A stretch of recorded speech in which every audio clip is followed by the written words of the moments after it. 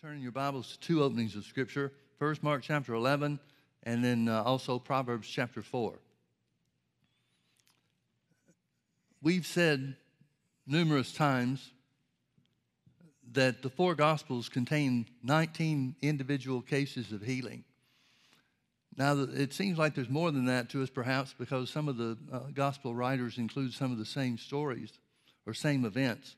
And that doesn't include the times where it talks about the multitudes being healed, or even groups like the 10 lepers who were healed as they went on their way to show themselves to the priest that Jesus commanded. But there are 19 individual cases of healing in the four Gospels. Now, we know certainly that there were a lot more than that, more people than that were healed. John said when he was writing to the church, he said if everything Jesus said and did was written down, the world itself couldn't contain the books. Well, then we would have to understand that that would mean a lot more people were healed than what we have record of.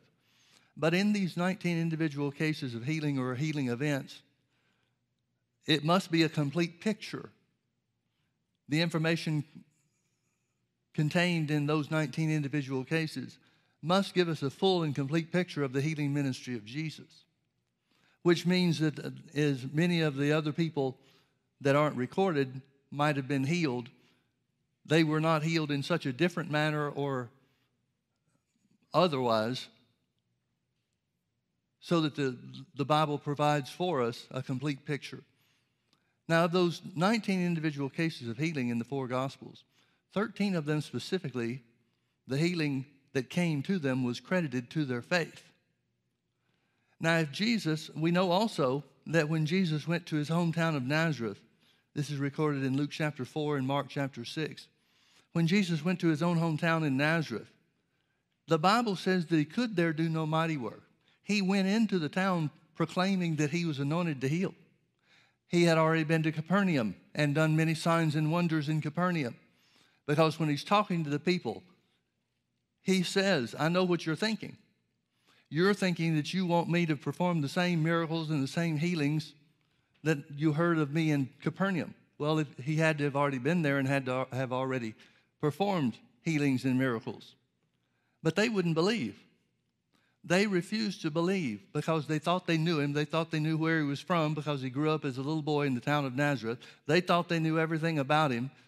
They didn't see anything special about him to justify the claims that he was making about being anointed to heal. And so it says in Mark chapter 6 and verse 5, and he could there, talking about his own hometown of Nazareth, he could there do no mighty work. It doesn't say that he wouldn't, it says he couldn't. Now, I know it's contrary to a lot of people's thought that anything would be impossible to Jesus. I know that the idea that there was something, anything, that he could not do, that's going to plow crossways with some people's doctrine. I understand that. But that's what the Bible says. The Bible says he could there do no mighty work. The only thing he was able to do is lay his hands on a few folks with minor ailments and get them healed. But it says he marveled at their unbelief.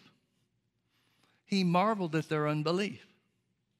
Well, if faith was necessary on the part of the recipient, in the majority of cases of healing that we have record of in the four Gospels, if faith was necessary to receive healing, the healing power of God from Jesus, then why would we not expect or understand that healing is required in us in our day too?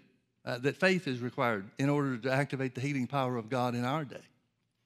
If it took faith in Jesus' day, Jesus who had the Spirit of God without measure, if it took faith on the part of the recipients to receive the healing power of God for him, why would we expect it to be any different for us? So that's why we put such an emphasis on faith, specifically faith for healing, in these healing school services. Mark chapter 11, Jesus has cursed the fig tree, and the disciples heard the curse that he put on it the day before.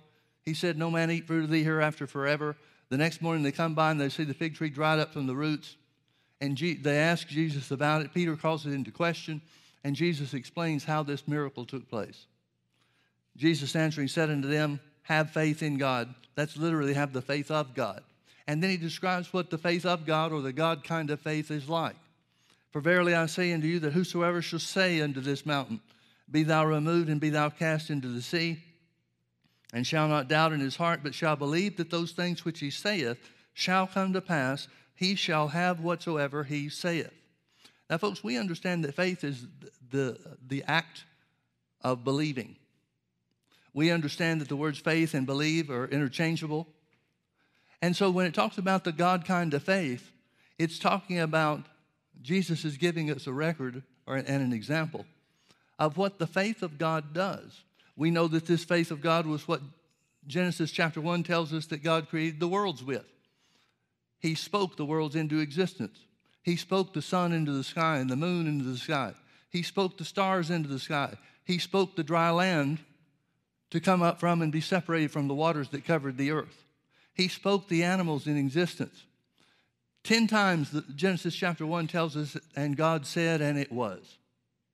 And then he makes man. He didn't speak man into existence.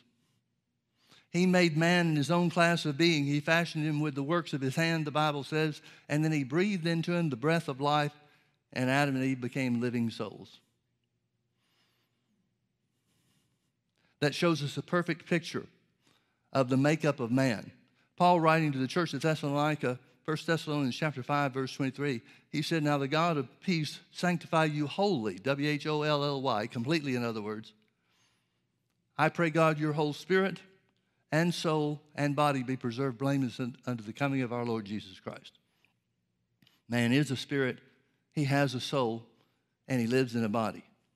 Now, if you'll notice right there in the middle of verse 23, Mark 11:23, he puts one qualifier. He makes one qualification or one stipulation for this God kind of faith to work. Let's read it again. Jesus said, verily I say unto you that whosoever shall say unto this mountain, be thou removed and be thou cast into the sea, and here's the qualifier, and shall not doubt in his heart. Shall not doubt in his heart. Shall not doubt in his heart, but shall believe that those things which he saith shall come to pass, he shall have whatsoever he saith. Folks, notice the emphasis on saying rather than believing. Whosoever shall say unto the mountain, be thou removed and be cast into the sea, and shall not doubt in his heart, but shall believe that those things which he saith shall come to pass, he shall have whatsoever he saith. Now look with me over to Proverbs chapter 4, beginning in verse 20. My son, attend to my words. Incline thine ear unto my sayings. Let them not depart from thine eyes. Keep them in the midst of thine heart. For they, my words, are life unto those that find them. Notice there's a discovery process to the word. They're life unto those that find them, and health to all their flesh. The word of God is health to our flesh. The flesh, the word flesh there is talking about the entire makeup of the physical makeup of man. So the word of God is life unto us who discover it. Discover it as being God's will. Discover it as being a useful tool and weapon to use against the attack of the enemy. Discover it to be the source of all good things. Paul said it this way in Romans chapter 1, verse 16. He said, I'm not ashamed of the gospel of Christ, for it, the gospel, the good news, the word of God in other words, for it is the power of God unto salvation. The word salvation that's used there in Romans 1:16 is an all-inclusive word. It's the word sozo, S-O-Z-O in the Greek, and it means rescue, deliverance, to make safe, to make sound, and to heal. Notice here in verse 23 of Proverbs chapter 4, he goes on to say, keep thy heart with all diligence, for out of it are the issues of life. Now remember, Jesus emphasized in Mark 11:23 and that we just looked at, Jesus emphasized the words in our mouth, the words that we speak. He said the God kind of faith was directly tied to our words. Here, it's telling us that a part of the discovery process to make the word life unto us who find it and health to all our flesh, a part of that is understanding the spiritual importance of our words. Here where it says, keep your heart with all diligence, it's talking about the spirit of man. 1 Peter chapter 1, verse 3 talks about, 1 Peter chapter 4, verse 3 talks about the hidden man of the heart, which is the spirit of man. Well, what's that hidden man of the heart hidden from? It's hidden from the 5 physical senses. So the hidden man of the heart, or believing with the heart, and living up to the qualifier that Jesus gave us in Mark 11:23, not doubting in our heart, has everything to do with the words that we speak from within ourselves. In other words, not words that we speak according to the things that we can see outside, not according to the things that we feel as a part of the five physical senses, not according to the reasonings of man, but instead according to what the Bible says is God's word to us. You may remember also that in Proverbs chapter 3, it says, trust in the Lord with all your heart and lean not to your own understanding. See, even in the Old Testament, they made a distinction between the mental part of man, the mind of man, and the spirit. Your spirit issues spiritual forces. Keep your heart with all diligence, for out of it are the issues of the boundaries of life. If we're going to operate in the things of God, if we're going to take hold of all that God has provided for us through the work of Jesus, his sacrificial work, that is, then we're going to have to understand that the forces of life, the forces of healing, the forces of health, the power of God that provides healing for our physical body, that comes from within us. And it's released by our words. Now turn with me over to 1 Timothy chapter 6. 1 Timothy chapter 6, verse 12. Paul's writing to Timothy, who's the pastor of the church at Ephesus, the biggest and the most well-known church of that day. And he says, fight the good fight of faith. Notice there's a fight to faith. Fight the good fight of faith. Lay hold on eternal life, whereunto thou also wert called, and hast professed a good profession before many witnesses. He says, fight the good fight of faith. Now, we talked about this some this morning briefly. But when he says to Timothy, lay hold on eternal life, he can't be saying, Timothy, it's important for you to get saved. We know that Timothy was Paul's son in the faith, his spiritual son. He treats him as a father, much more so than anybody else that traveled with him or worked with him in ministry. He identified with Timothy as his spiritual father. Well, he says, the book of Acts tells us about Timothy, that Timothy had already been saved under Paul's ministry. It tells a story about how Paul brought him to Jerusalem, and since he was not a Jew but a Gentile, they had to go through some specific ceremonial actions to purify himself and so forth. And even at that, there were some places in the temple in Jerusalem where a Gentile could not go no matter what they did. So we know Timothy was already saved. So what's he talking about laying hold on eternal life? Well, there's more than just the forgiveness of sins. There's more to eternal life than just coming into the family of God. And everything that's included in that salvation, that eternal life that Jesus purchased for us, is accessed and or received by this thing called faith, by this spiritual force called faith. So when Paul tells Timothy to lay hold of eternal life, he's saying every part of eternal life, every aspect of what Jesus purchased for us through his death, burial, and resurrection, every part of that is accessed by faith, and healing is a part of that. According to Isaiah chapter 53, verse 5, it tells us, looking forward from Isaiah's time, it tells us what the Messiah would do. And it goes like this. It says, he was wounded for our transgressions. He was bruised for our iniquities. The chastisement of our peace or our prosperity was on him. And with his stripes we were healed. So healing is a part of the work that Jesus accomplished through his substitutionary or sacrificial work on our behalf. Jesus paid the price of the shedding of his blood for physical healing for our bodies just as much as he did to provide us spiritual deliverance through the new birth. It was the same blood of Jesus that was shed for our sicknesses as was shed for our sins. Now let's look at a couple of cases, a couple of instances of healing in Jesus' ministry to get a picture of what belongs to us. Look with me over to Mark chapter 5. We'll start with this. Here's a familiar story that greatly illustrates how faith works. Mark chapter 5, verse 25, and a certain woman which had an issue of blood 12 years and had suffered many things of many physicians and had spent all that she had, and was nothing better, but rather grew worse. When she had heard of Jesus, came in the press behind and touched his garment. For she said, if I may touch but his clothes, I shall be whole. And straightway the fountain of her blood was dried up, and she felt in her body that she was healed of that plague. And Jesus, immediately knowing in himself that virtue or power had gone out of him, turned him about in the press and said, who touched my clothes? And his disciples said unto him, thou seest the multitude thronging thee, and sayest thou, who touched me? In other words, they're saying everybody is touching you. Now, why is everybody touching him? Well, the Bible tells us that prior to this time where Jesus was in this certain place, this city of Capernaum, it tells us how that there were multitudes of people that were healed by touching Jesus' garment.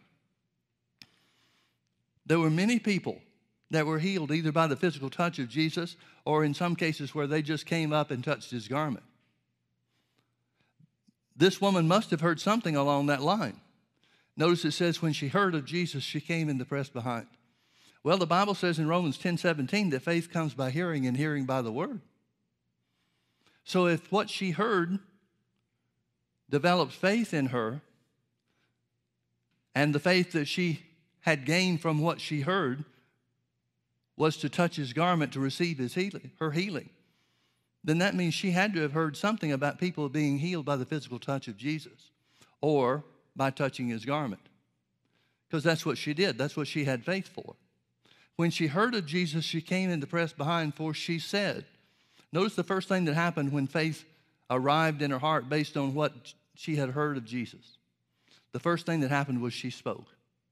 For she said, if I can just touch his garment, I shall be whole.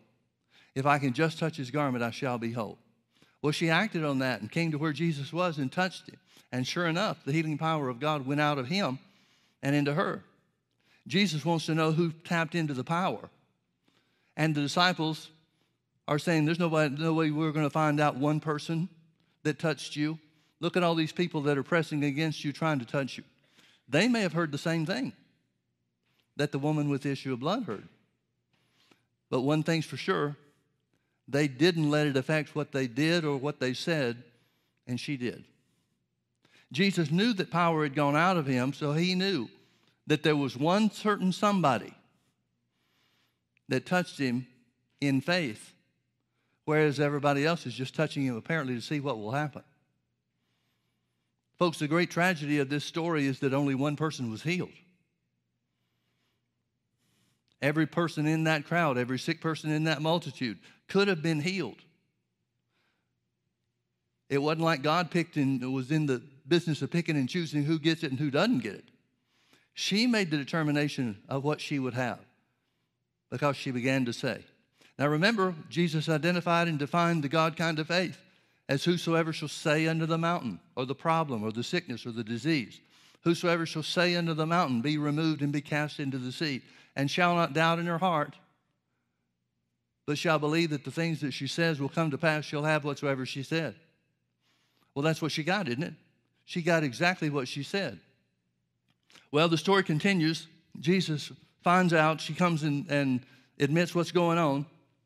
Jesus looked round about to see her that had done this thing, but the woman, fearing and trembling, knowing what was done in her, came and fell down before him and told him all the truth. And he said unto her, daughter, thy faith has made thee whole. Go in peace and be whole of thy plague. Now, it's interesting to me that Jesus did not credit the healing power of God as being the major emphasis here. He did not say, well, lady, you're sure lucky that you tapped into the power of God. No, rather, Jesus credits the faith of the woman.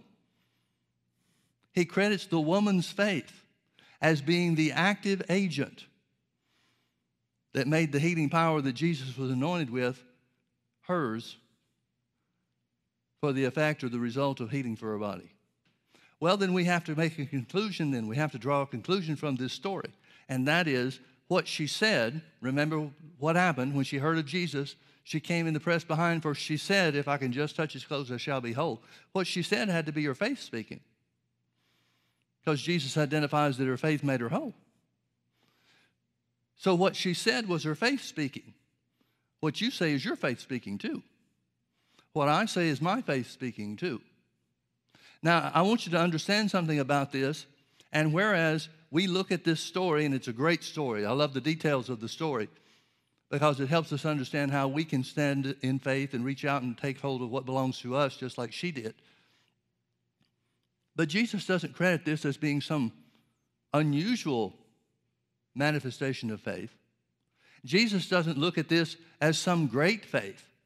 He says, daughter, your faith has made you whole. Go in peace and be whole of thy plague. But this seems to just be, in his estimation, this seems to be run-of-the-mill general faith. This seems to be the kind of faith that he would expect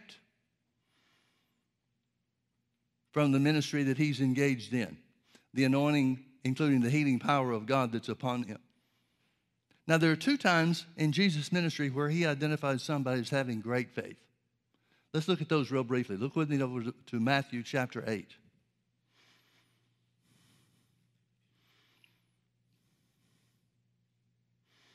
Matthew chapter 8, it says, and when Jesus was entered into Capernaum, there came unto him a centurion beseeching him, and saying, Lord, my servant lies at home, sick of the palsy, grievously tormented. And Jesus said unto him, I will come and heal him. The centurion, which is the Roman captain, he's a captain of an army of 100. The centurion answered and said, Lord, I am not worthy that thou should come under my roof, but speak the word only, and my servant shall be healed. For I am a man under authority, having soldiers under me, and I say to this man, go, and he goes, and to another, come, and he comes, and to my servant, do this, and he does it. When Jesus heard this, he marveled and said to them that followed, verily I say unto you, I have not found so great faith, no, not in Israel. I have not found so great faith, no, not in Israel. What was it about this man's faith that made it great in Jesus' estimation? Well, the thing that the story tells us about the man is that he understood from whatever he heard about Jesus, whatever he had heard about Jesus being a healer, whatever he heard about Jesus delivering people, whatever he heard, he recognized from what he heard, again, faith comes by hearing and hearing by the word, it identified to him because of his life experience and the people that were under his charge and under his command. He recognized that for Jesus to heal the sick, he had to have authority over sickness and disease.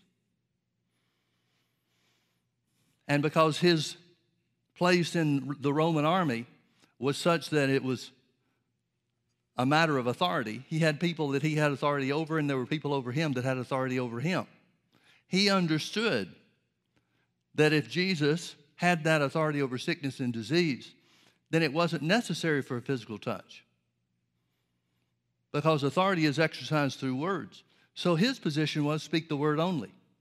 I don't need you to come to my house. I don't need my servant to touch your clothes. It's not necessary for there to be a physical presence, Jesus' physical presence. Now, folks, think about this. Who would turn down Jesus coming to your house? If Jesus said, I'll come to your house, most people would just say, well, whatever I was planning, and we'll go with your plan instead. But this guy was different. This guy said, I understand authority.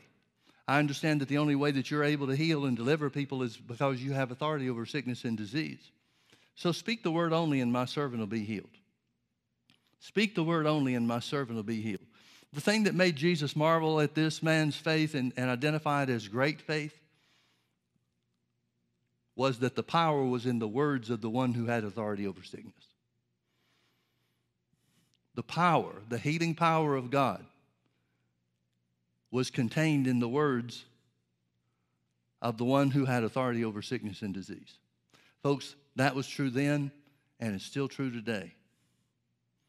That's why Paul said the gospel, the good news of Jesus, is the power of God unto salvation, unto healing, unto deliverance, unto rescue. The word of God is sufficient, well sufficient in power to heal the flesh of any and everybody that comes to him. So Jesus marvels. He said, I haven't found so great faith, no, not in Israel. The thing that he's marveling at is the man's understanding that the word of God is the power of God. Jesus himself, in and of himself, was not the power of God. Now that brings us to another point that we have to consider, and that is in Philippians chapter 2, the Bible says Jesus emptied himself of his heavenly power and glory.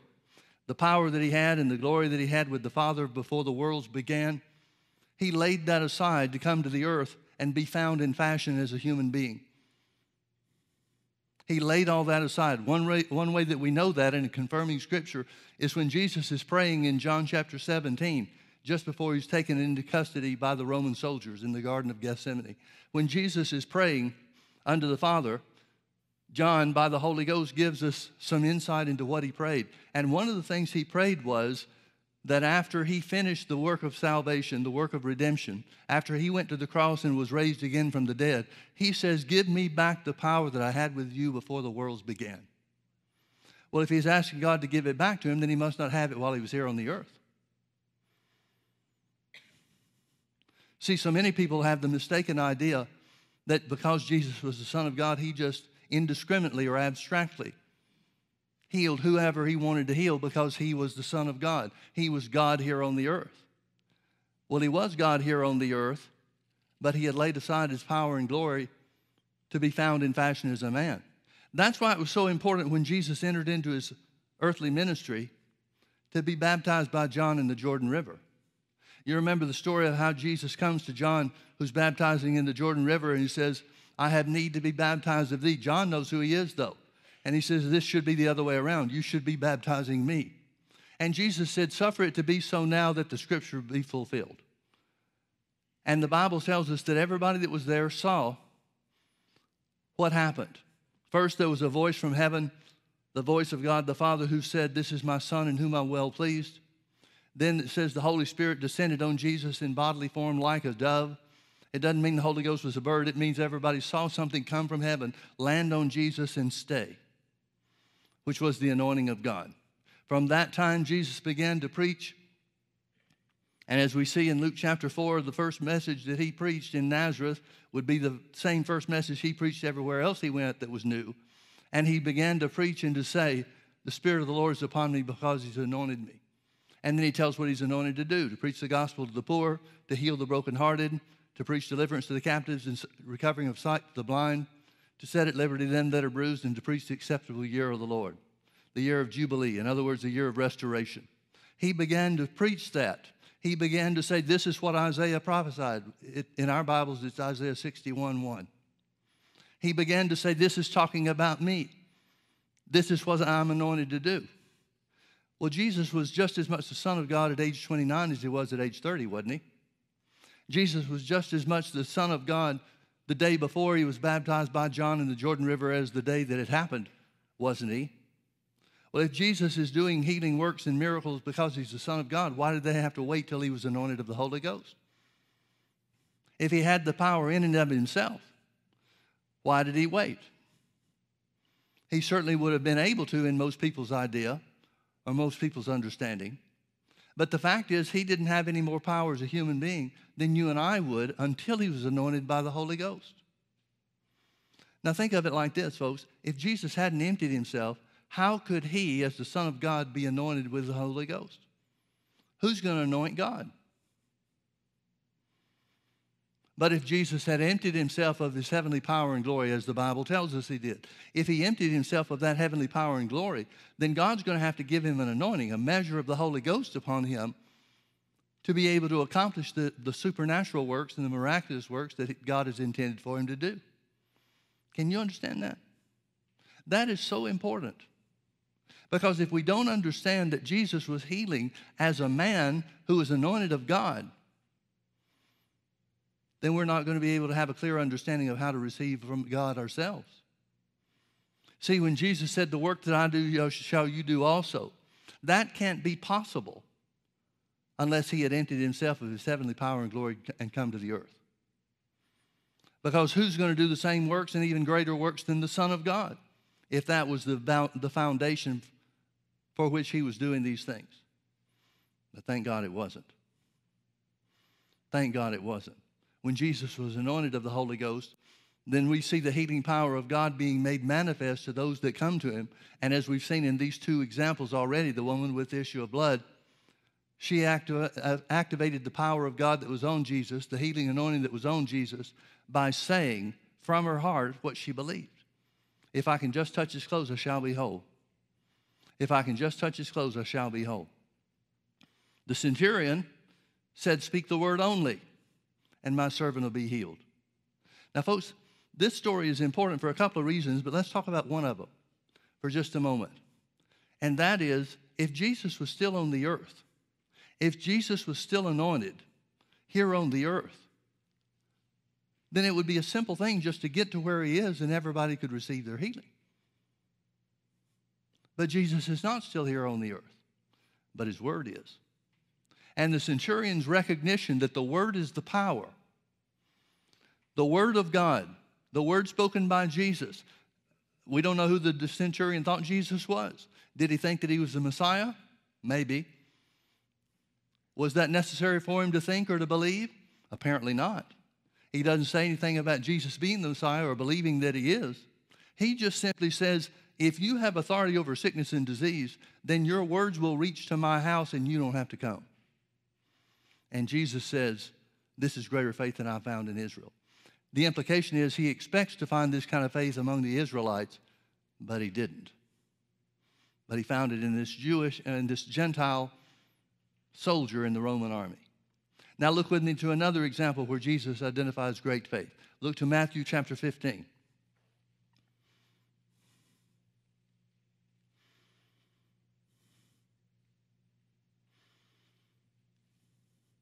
Matthew chapter 15, beginning in verse 21, it says, Then Jesus went thence and departed into the coast of Tyre and Sidon. This is not in Judea. This is in Gentile territory that's very near to the border of Israel. But he's in Gentile territory. Jesus went thence and departed into the coast of Tyre and Sidon. And behold, a woman of Canaan came out of the same coast and cried unto him, saying, Have mercy on me, O Lord, thou son of David. My daughter is grievously vexed with a devil. She knows something about Jesus, doesn't she? She's just not indiscriminately going out asking anybody to heal her daughter, because that wouldn't make sense. Nobody else would be expected to have healing or delivering power. But when she hears of Jesus, she identifies, she comes to a conclusion of who she thinks he is. When she calls him the son of David, that's a messianic term. She's saying, I believe you're the Messiah. She identified her faith in the fact that he was sent from God to be the Savior of the world.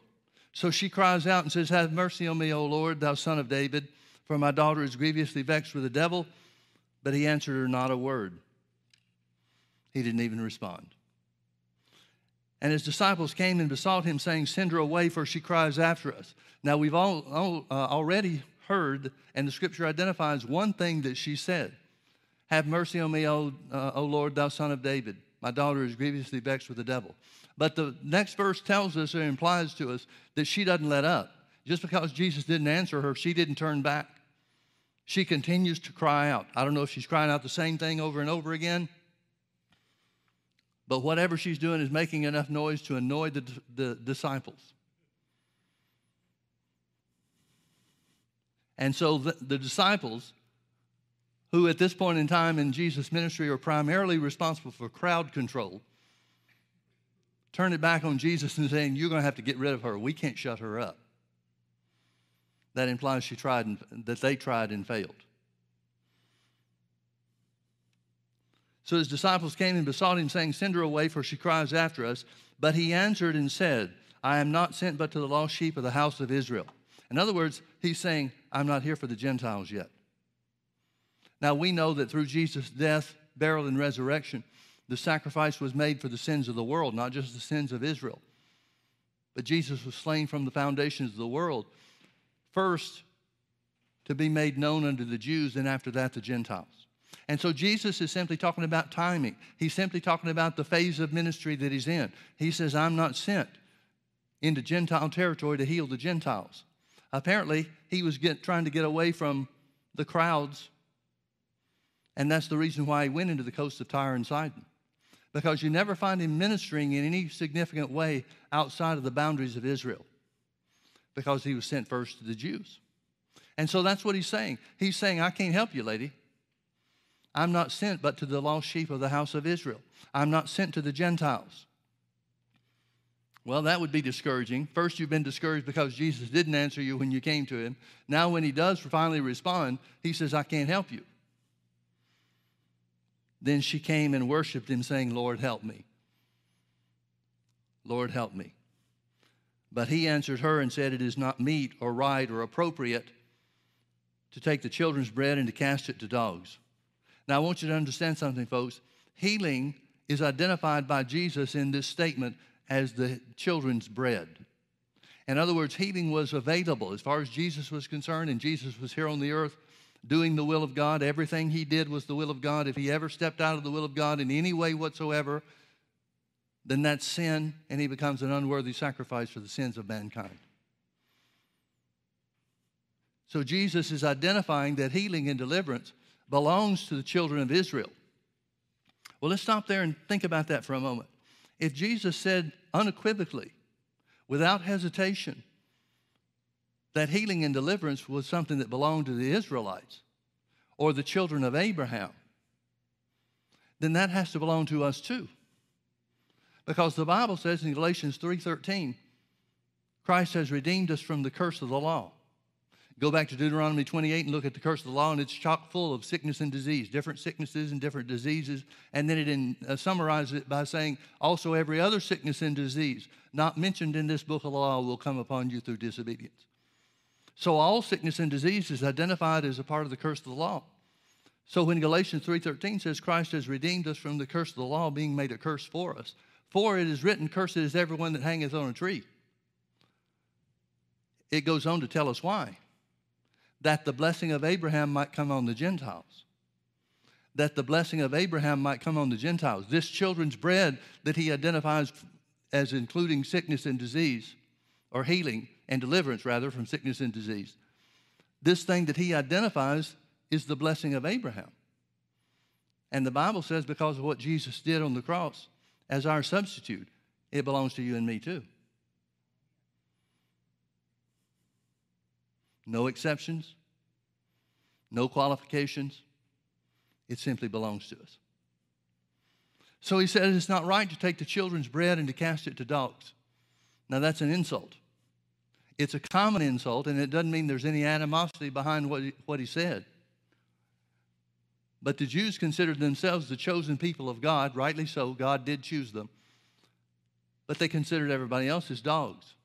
They considered themselves as God's favorite, and everybody else is not. So when he says it's not meet or right or appropriate to take the children's bread and to cast it to dogs, he's insulting her. But she doesn't take the insult. She said, truth, Lord, yet the dogs eat of the crumbs which fall from their master's table. Then Jesus answered and said unto her, O woman, great is your faith. And her daughter was made whole. Great is your faith, be it unto thee even as thou wilt. And her daughter was made whole from that very hour. Now we saw what Jesus identified as great faith to the centurion in Matthew chapter 8.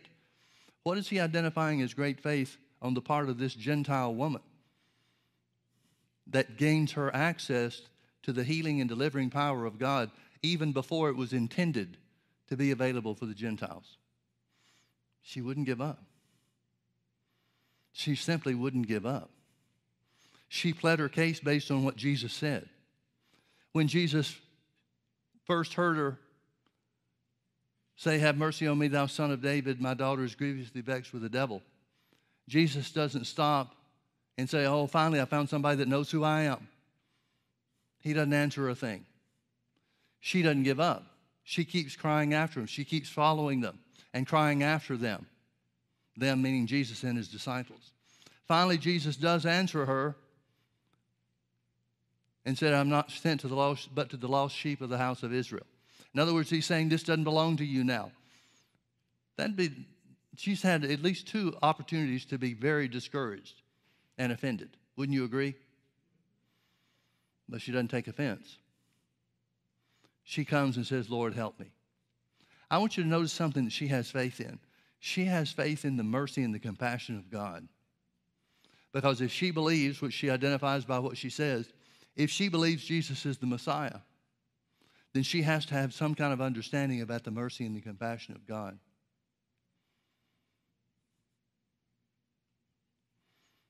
So she worships and she says, Lord, help me. Lord, help me. Now, folks, Jesus was the manifestation of God's will here in the earth. In other words, everything that we see Jesus doing, Jesus even said this to his disciples. He said, he that has seen me has seen the Father. That means every act of mercy and compassion that we see in Jesus during his earthly ministry is exactly the same compassion that he and God the Father have now in our day. He wasn't more compassionate. God wasn't more compassionate for the people that came to Jesus when he was here on the earth than the people that live on the earth now. It's all the same as far as God's concerned. He has compassion on everybody. And Jesus could not resist the woman saying, Lord, help me. Every time she refuses to be offended, every time she refuses the insult, she's softening Jesus little by little by little by little. Finally, when Jesus says, it's not right, I understand, I'm sorry, but it's not right to take the children's bread, the healing and deliverance that belongs to the children of Abraham, or the seed of Abraham, and give it to the Gentiles. She uses his words as her own defense. She says, Lord, even the dogs that eat the crumbs from the master's table. I don't mind being called a dog because I know who you are, and I know the compassion of the one who sent you. And Jesus can't resist that. Folks, I want you to get this. Jesus, acting in God's stead, performing the will of God here on the earth, could not turn away the woman that wouldn't give up. And he marvels and said, woman, great is your faith. Be it unto you even as you've believed. And her daughter was healed. Her daughter was healed. So great faith accepts the word of God as the only thing that's necessary to be healed or delivered.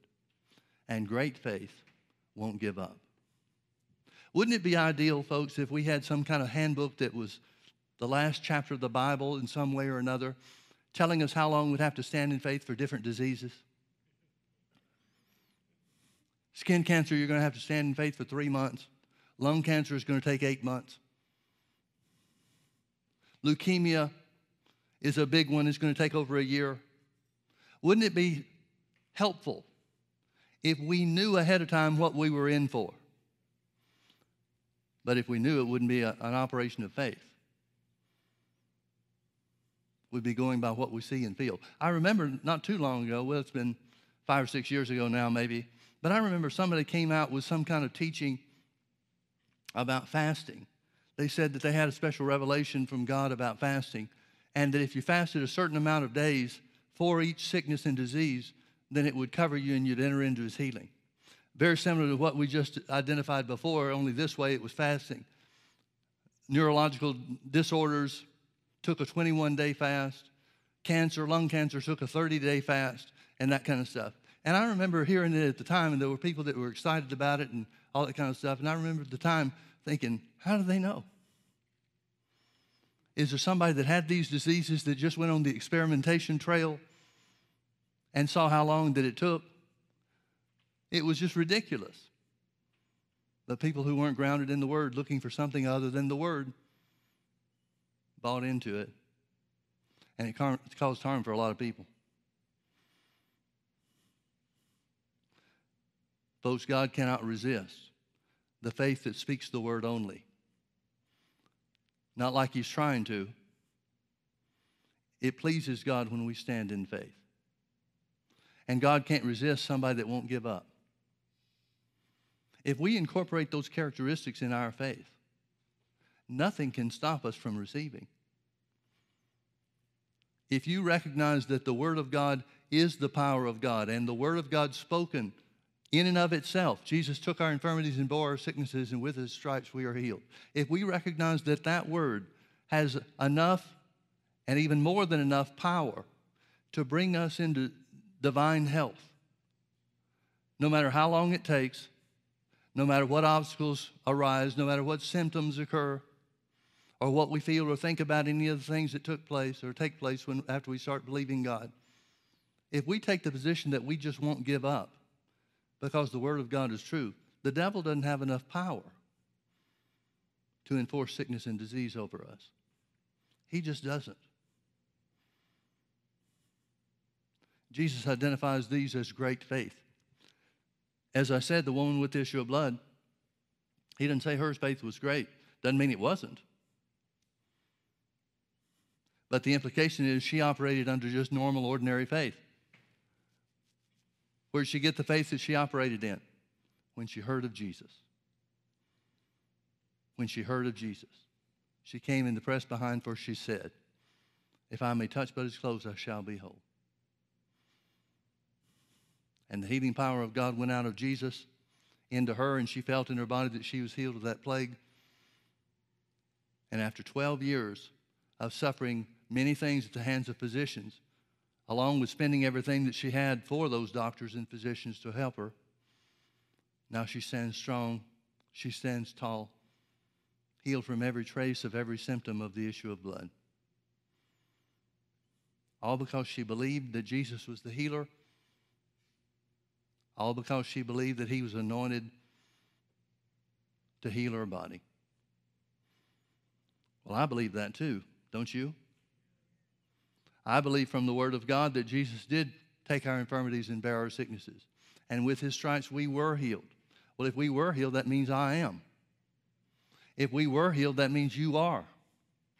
That means present tense. Even now, in the mind of God, you are healed because Jesus paid the price. The price that was necessary to bring healing and deliverance to you and me. So what should we do?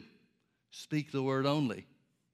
If we're going to have the same kind of faith as the centurion and not give up, no matter what, if we're going to have the faith of the Syrophoenician woman. I don't know about you, but I'd like God to look at me and marvel and say, what great faith I've found. That'd be a lot better than him showing up and saying, well, why wouldn't you believe? Everything Jesus did, he encouraged his disciples to be faith-filled instead of faithless.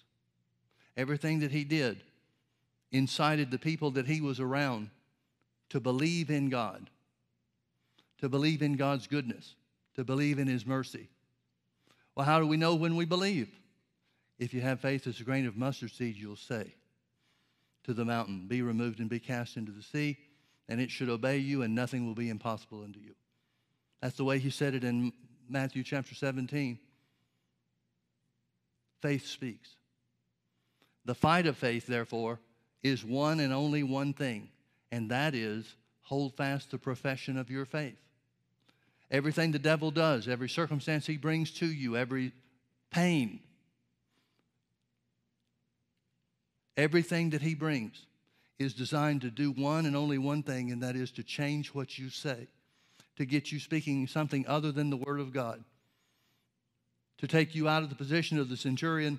Speak the word only and my servant will be healed. Speak the word only and I will be healed. He's after your words. Hebrews chapter 10 verse 23 says, let us hold fast the profession of our faith without wavering, for he is faithful that promised. You remember where we started in Mark 11:23, where Jesus said, and shall not doubt in his heart? Shall not doubt in his heart. Doubting in your heart is speaking contrary to or against the word of God. It's speaking according to what you see and feel rather than what the word says. And that's the one area, the main area, that the devil is always going to try to attack us. We need to be, like Paul said, where we're not ignorant of his devices. His devices, his scheme, his plan is to create such a distraction in your life or in your body, in your circumstances, in your situation, so that you speak against what God's word says. Because if he can get you to speak against God's word, he can rob you of everything the Bible says is ours. That's the fight of faith. The fight of faith is to maintain your profession or your confession of faith. Look at the woman with the Syrophoenician woman, rather, in Matthew chapter 15. She wouldn't give up. She wouldn't change what she came for. She wouldn't quit until she got it. And Jesus marvels and says, woman, great is your faith. Well, if she can have great faith and not even be saved, imagine what we can have since God's given us the measure of faith.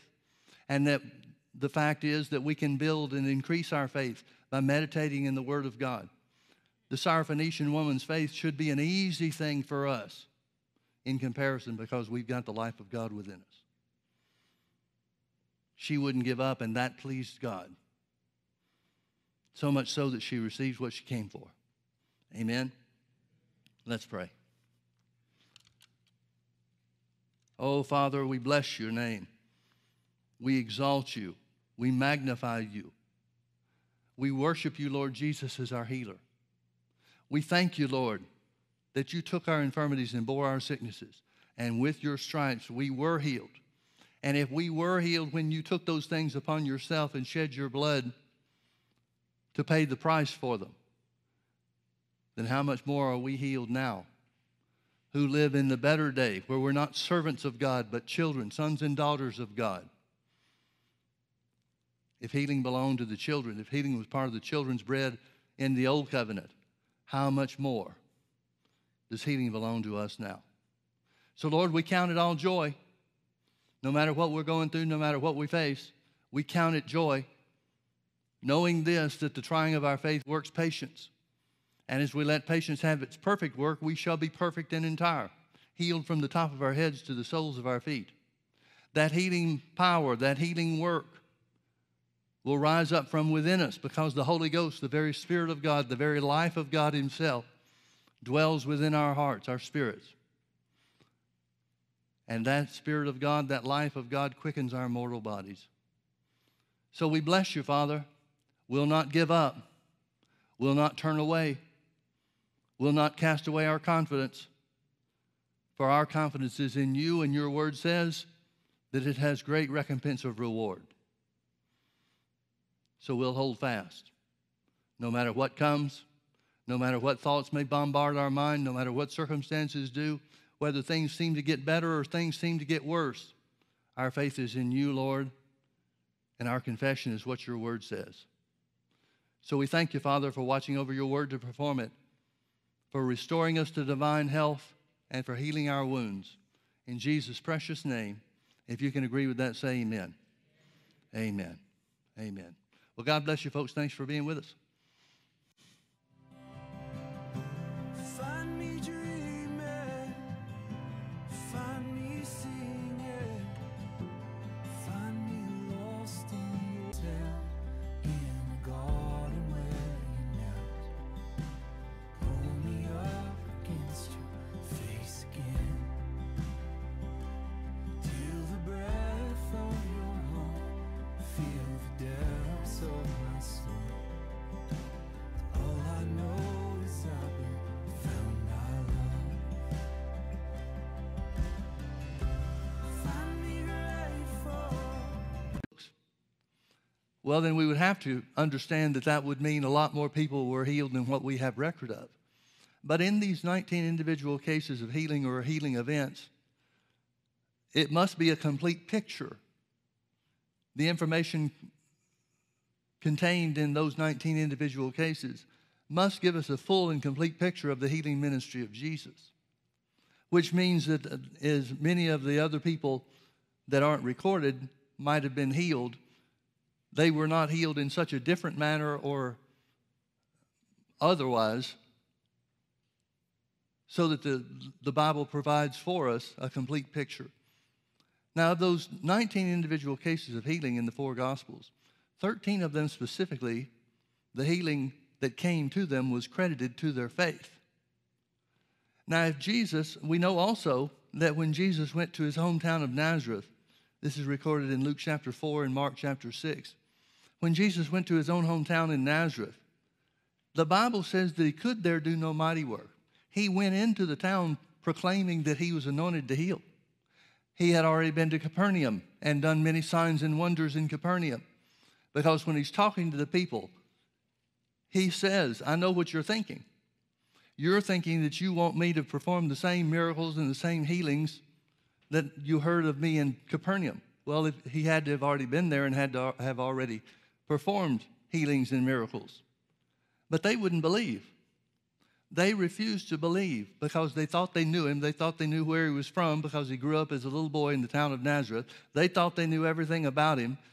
They didn't see anything special about him to justify